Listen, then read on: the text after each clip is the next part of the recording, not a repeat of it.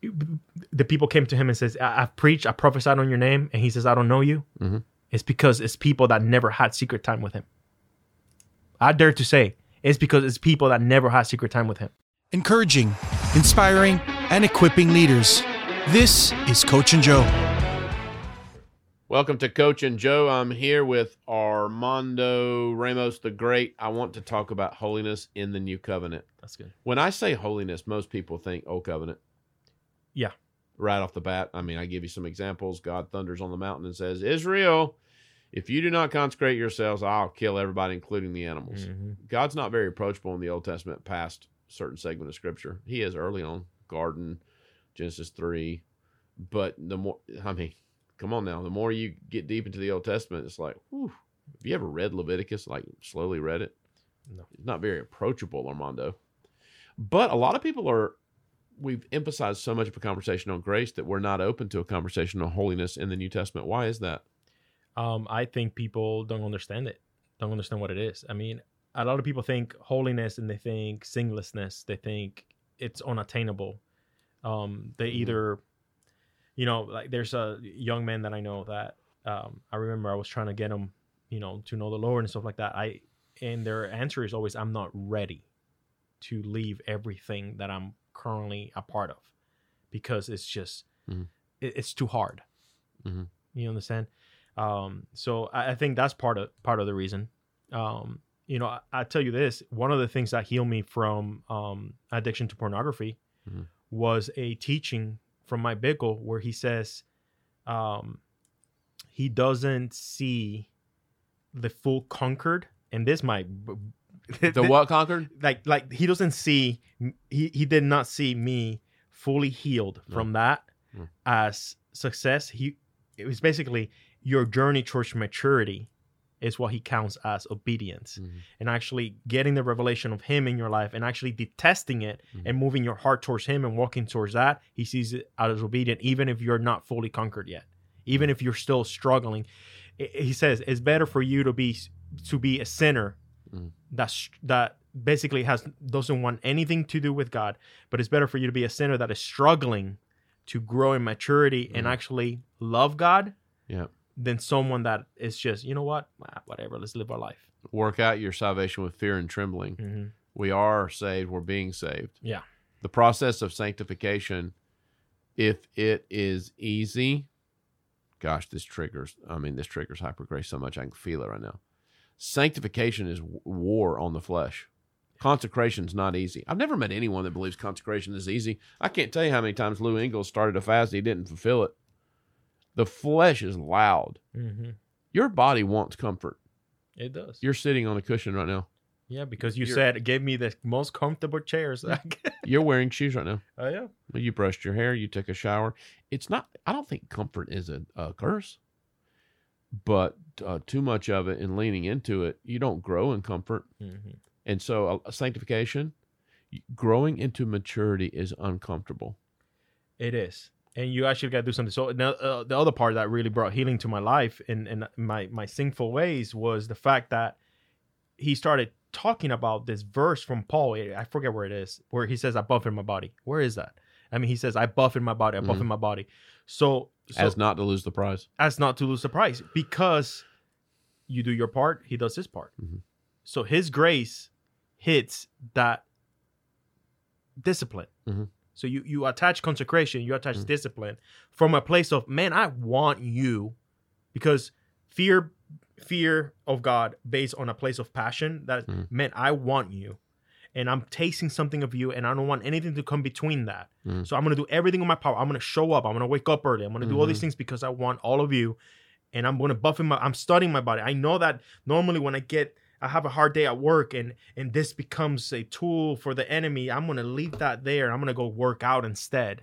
I'm buffing my body. His grace began to hit that. And all of a sudden, you start looking back, and the things you struggle with, you don't struggle with anymore. C.S. Lewis says pain's the greatest kingdom classroom teacher. Mm-hmm.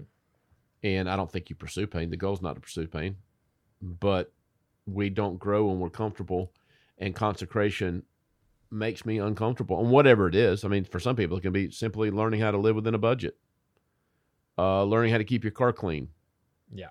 learning how to make your wife a priority, learning how to clean up after yourself, learning how to give first fruits, learning how to don't just have a secret time and then in the afternoon do it first thing in the morning. I have found, as I'm about to turn 50 in November, I find God more in order and routine than I do freedom and chaos. Well, I think honestly, boredom is something that the enemy uses all the time. I mean, you get in a place of boredom, you get in a place of doing nothing, and all kinds of crap starts coming and attaching to you. Mm-hmm. I mean, pick up a book. Pick up a book. Mm-hmm. You want to know something new? Pick up a book.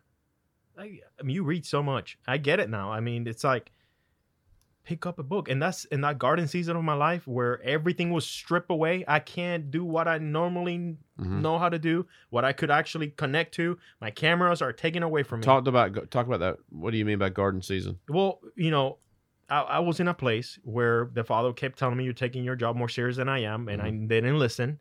So my leadership started seeing it, started smelling it, and put me in this place where I could not touch a camera, which was what was bringing my identity. Out there to say it was my secret time with him, was planning what else I was going to shoot. And it became, a lot of people get confused too, what they do for him as I'm close to him. What you do in the secret builds how close way more than public. Way more. Like I will say a lot more.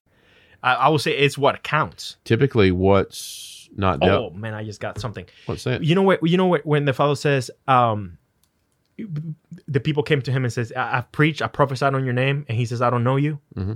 It's because it's people that never had secret time with him. I dare to say it's because it's people that never had secret time with him.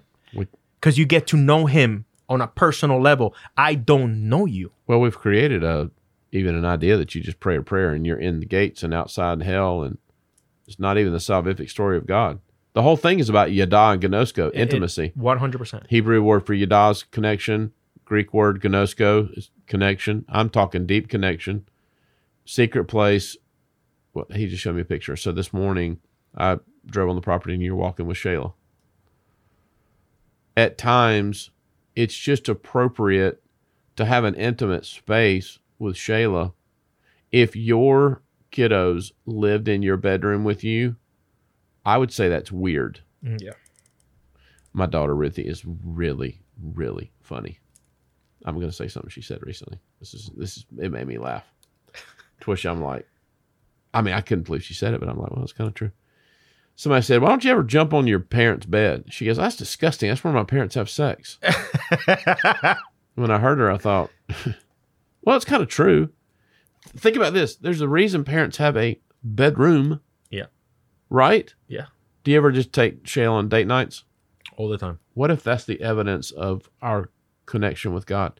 Armando, I'm in a place right now where he's pruning me really, really hard. Okay, but I'm going to tell you something. If I don't have secret place, time, I feel like I'm going mad. Malik Edwards, Apostle Malik Edwards up in Washington, D.C., called and gave me a word of knowledge one time. He goes, the Father wants you to know that if you don't have your time with him, you feel like you're going to lose your mind. I said, you have no idea. Mm-hmm. Oh, there's been times you said, we're getting ready to film something else. Armando, I need some time by the ponds. Mm-hmm. Like you go and sit in that chair and say, okay, I know exactly what that means. Mm-hmm. It's just, okay, just go. Because it's the place where you don't only just get to know him, mm-hmm. it's where he gets to know you. Mm-hmm. And it's this beautiful exchange with him. Mm-hmm.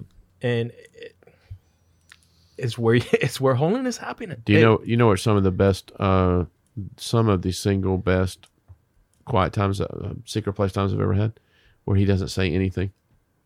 Yeah. My son Sam and I spent a lot of time together when he was growing up. He's 19 now and growing up and moved out of the house. He's a sophomore in college.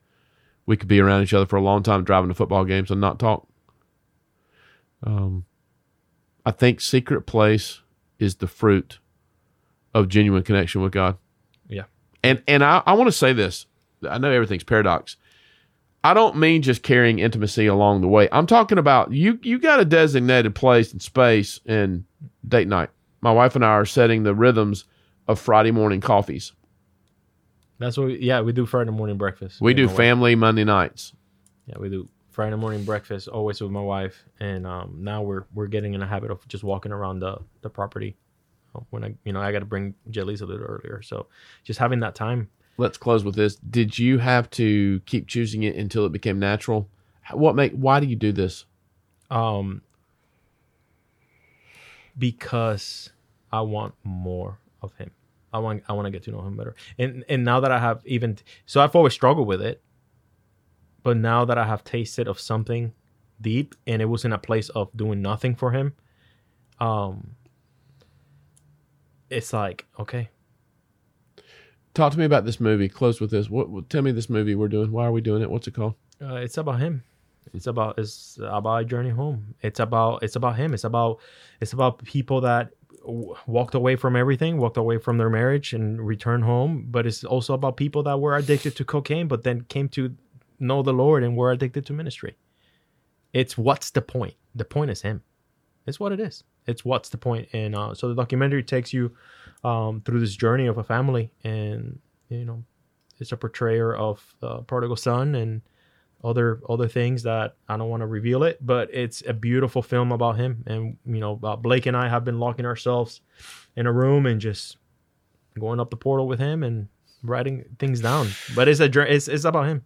Father, we thank you for our listeners, and I ask you specifically for the Bible Belt that you would create a secret place culture in the Bible Belt. Yeah. I thank you for Methodists that love you, Presbyterians, Baptists, Pentecostals, Charismatics, and the list goes on and on. I ask that you create an end-time theology, ideology, and methodology for Secret Place. What is it? Why? May this be so for leaders. Father, may you raise lead pastors that care more about the Secret Place than they do that public stage. In Jesus' name. Thanks for joining us on the Coach and Joe Leadership Podcast. Don't miss the Coach and Joe Talk Show on YouTube, and check out coachandjoe.com for more resources, blogs, and merch. We will see you next time.